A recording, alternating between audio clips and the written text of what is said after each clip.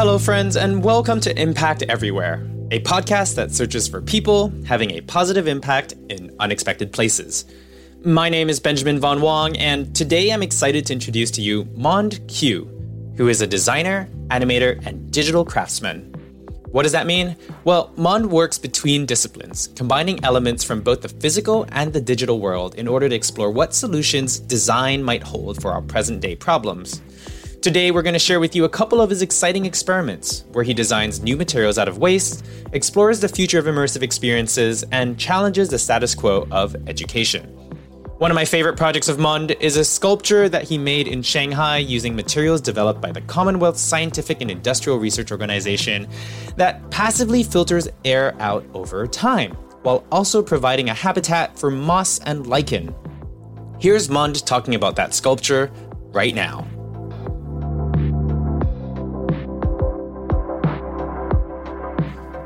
So when we were designing the Shanghai sculpture, we took the brief and flipped it on its head. Originally, a sculpture you would think of is just an object in a landscape that is aesthetically beautiful. But rather than just looking at materiality and beauty, we looked at the intersection of culture and environment and what we're really responding to today. One of the crucial issues within Shanghai is the issue of pollution and air quality. And rather than just designing another sculpture, we thought, wouldn't it be beautiful to create something that is left for better air quality? So we like to call this functional aesthetics. And this has a ripple effect on how people see these sculptures. So it broadens their horizons and broadens their ideas of what a sculpture can be and could be. And we also use time as a material. And what I mean by time as a material is that moss and lichen will grow on it. So over time, it will give back to nature.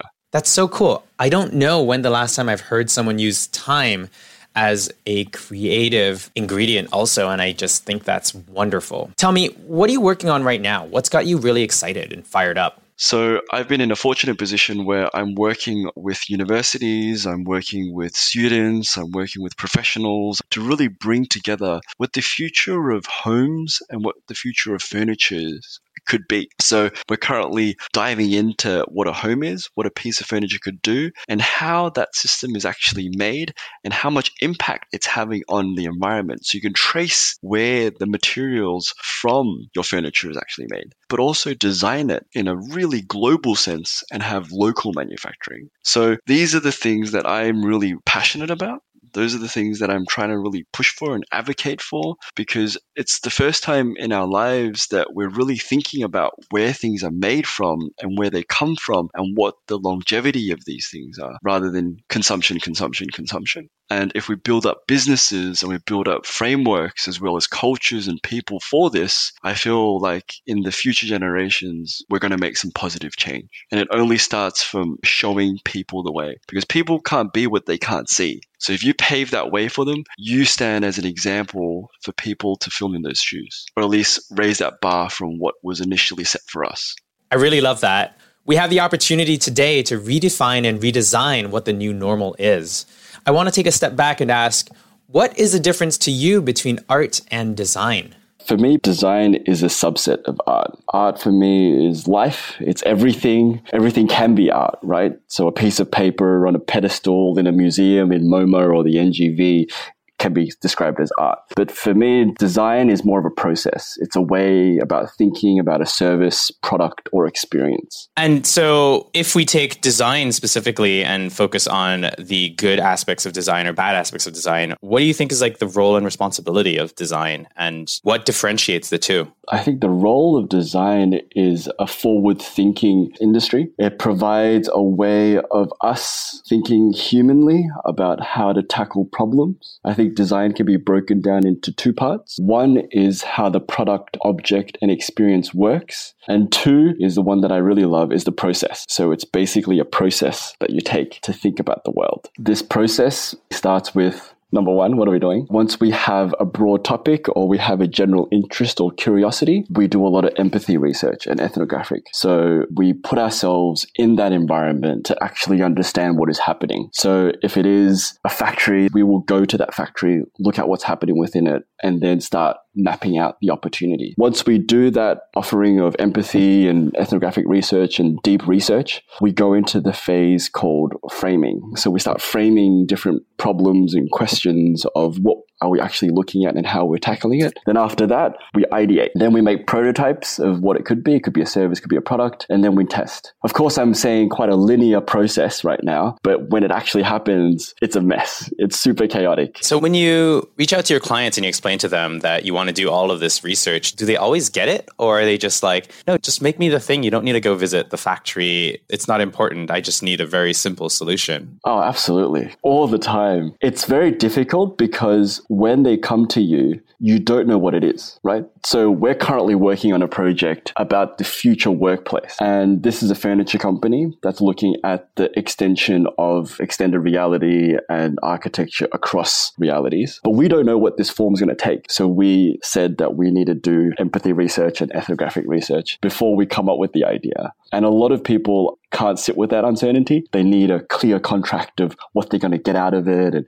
what the project is. And now that we've done so many creative projects, we just guide them that if you want things to be original and creative, we need to do this process to actually make it happen. I found it to be always a challenge to charge for my process too. And by using the word design has actually helped me make them understand the process of art. So art has a lot of pre-work involved in order to create something, especially in the activism work that I do. And so by framing it as a design process, it's helped a little bit, but there's still always that gap because people don't want to pay for the research phase of things. They just want to know what they're going to get so that they can choose whether or not to buy it. But often, if you don't go through that process, you end up with the wrong product for the wrong thing. So you might create a solution for something that's not even a problem in the first place. Absolutely. And sometimes the client doesn't even know what the problem is. Exactly. They might be asking the wrong questions in the first place. I think for some of the listeners here, they might not distinguish between what the importance of design is in our everyday lives. Can you give an example of what good design might look like or bad design might look like and why that is something that matters in the world of impact? Well, everything that you see around you, everything you touch has in one way or form been designed, right? Like the iPhone that you touch, all the circuitry, all the electronics, all the soldering, all those screws have been considered. Those are the things that all have been designed. And of course, there is good design and bad design. Personally, I think good design has many layers and it tackles the problem head on in layers of social, environmental, function, as well as aesthetic. So for example,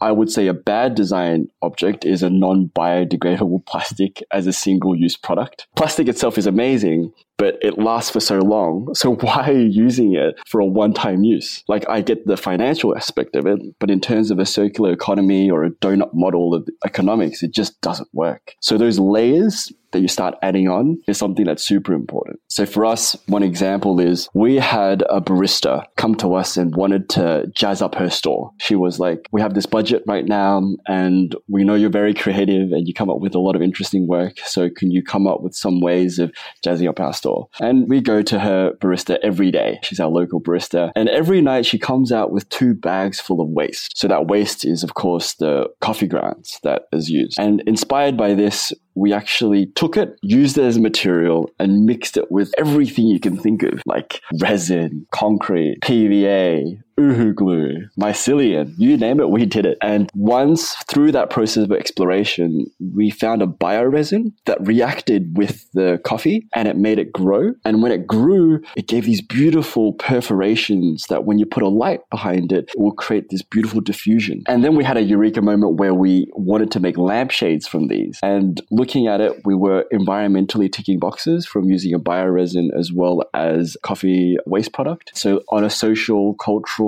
and environmental point of view, we would make something quite beautiful but not ruin the planet. We're thinking about how our design is impacting the environment or how we're impacting other cultures or society. And those are the things that make up a good project and make up things that we're always trying to strive for. You mentioned layers for designers to think through. Do you have a list of layers that you refer back to, or is this contingent on the different situations? I always like to make our design quite contextual. So depending on what the problem is, there's a different priority list of layers. So you can't use the same priority list for one project for another one, but we generally have a proper framework to think of. Got it. So that would be like social, environmental, economical, functional, cultural. But then the order of them will change depending on the project itself. Correct.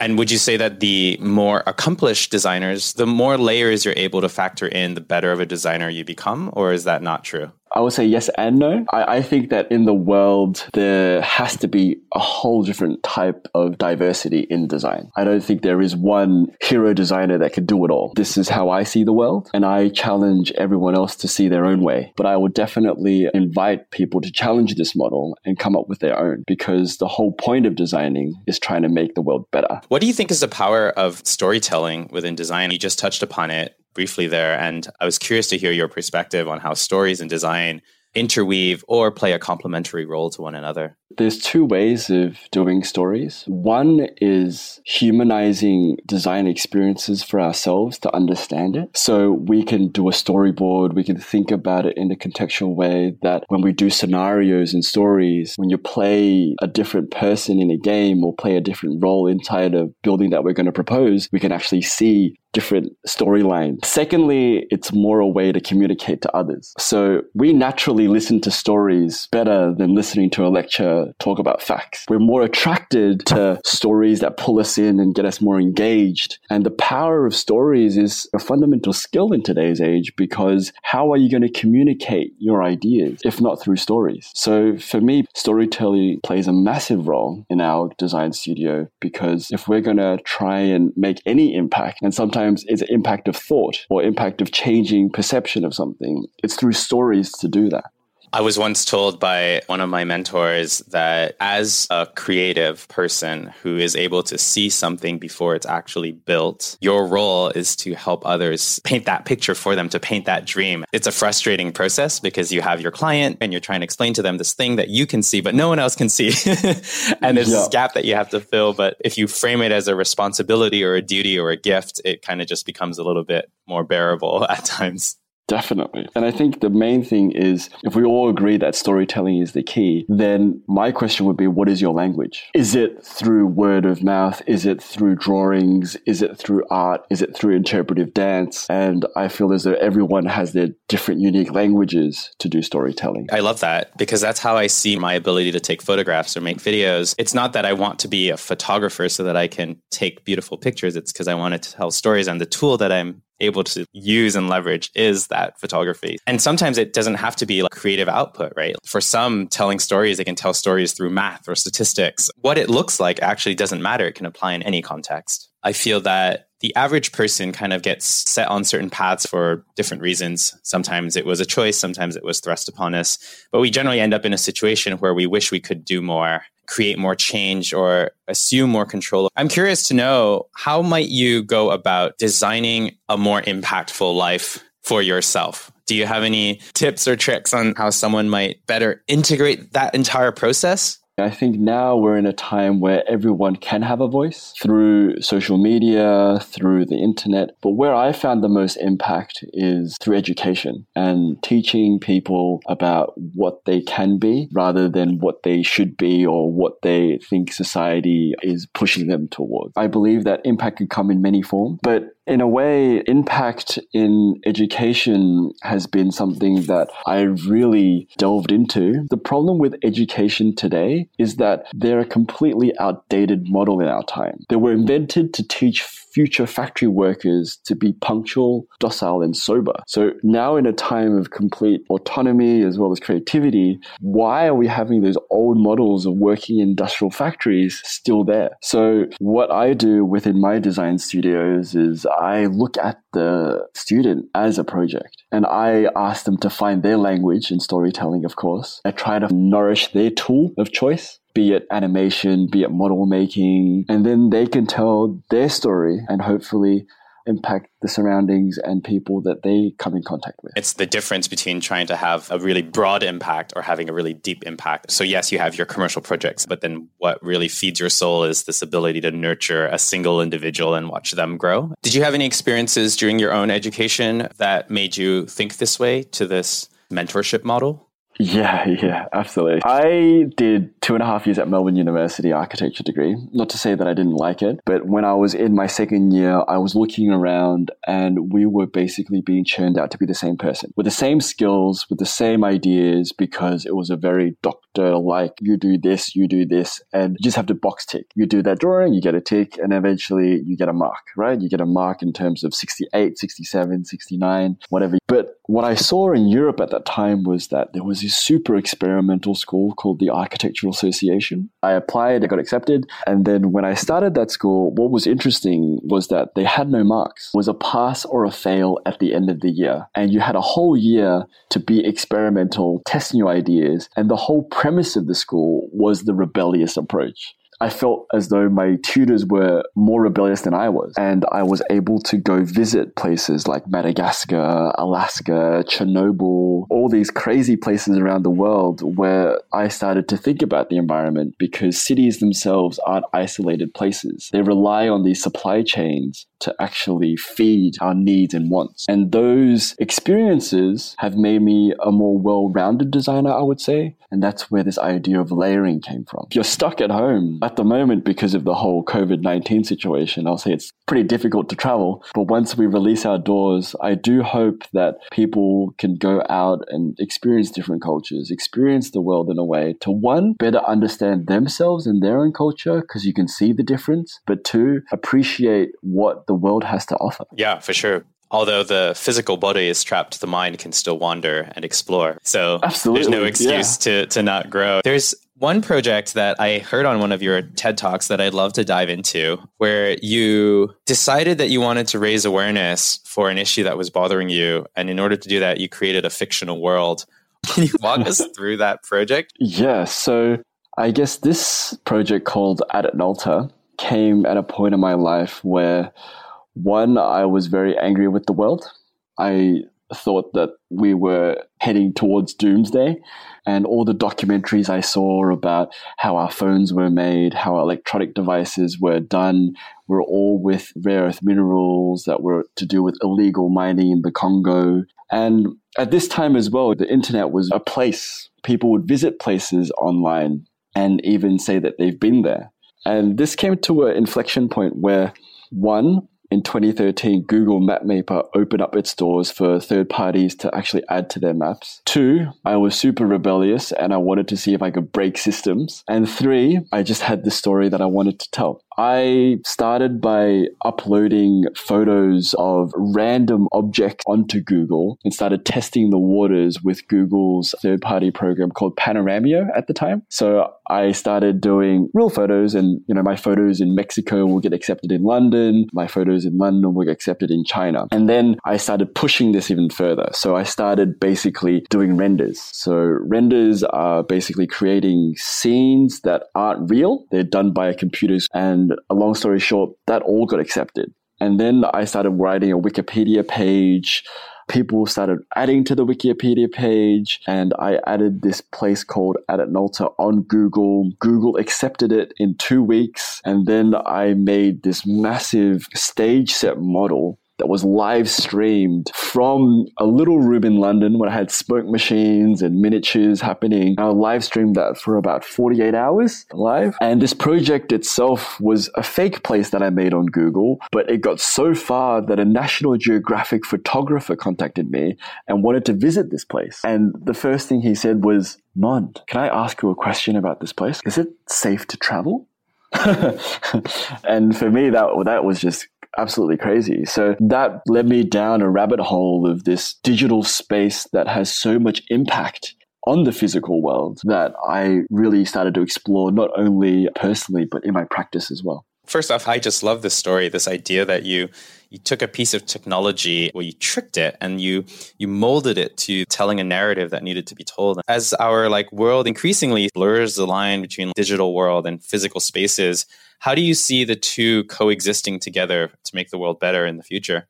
Well, I think one day the physical world and digital world will start to blur. There will be a seamless transition between the two. Rather than screens, it will be completely exploded into the environment. And we wouldn't sometimes even know what is digital and what is physical anymore. So I'm a big believer in the physical world. I still think tactility and places to go and things to touch is very nice. But the things that we don't touch, for example, the ceiling, beyond 2 meters above us, signs, things that we don't touch would slowly and ultimately be taken over by the digital world, because we're able to maybe turn on more of a virtual environment when we're sitting down, where we're safe, and we can start blurring into, let's say, the wilderness. But once we walk again, of course, we would need to know where we go. We can turn down that aspect and we can see the road so you don't get run over. But those things will start to blur and start playing tricks on us. But those are the things that I believe would start to happen within this digital world, the physical and digital world.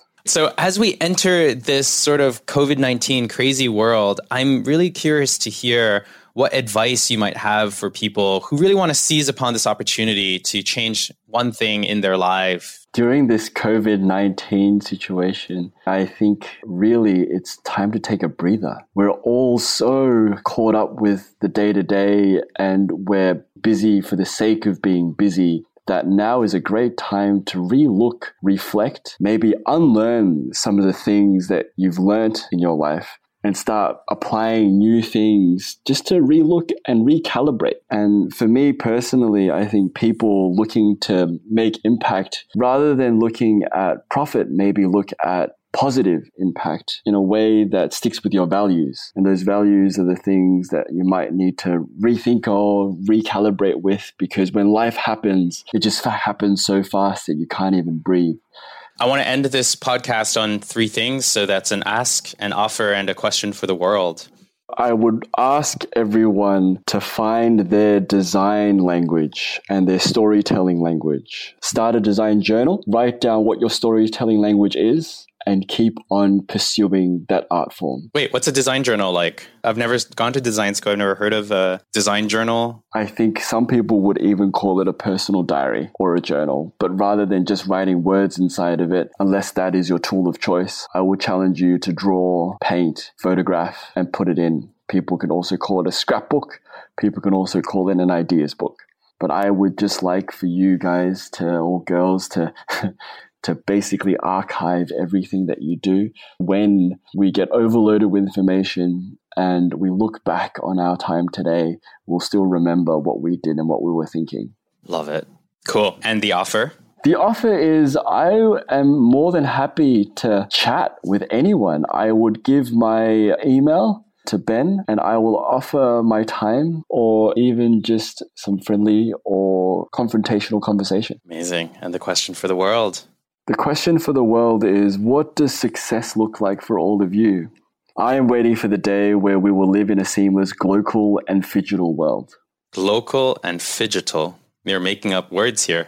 Glocal as in global and local, phygital as in physical and digital. I love that. That I think is actually what the world needs and what the world needs to move towards. So I guess it's up to us to build the world that we want to live in. Absolutely, Ben.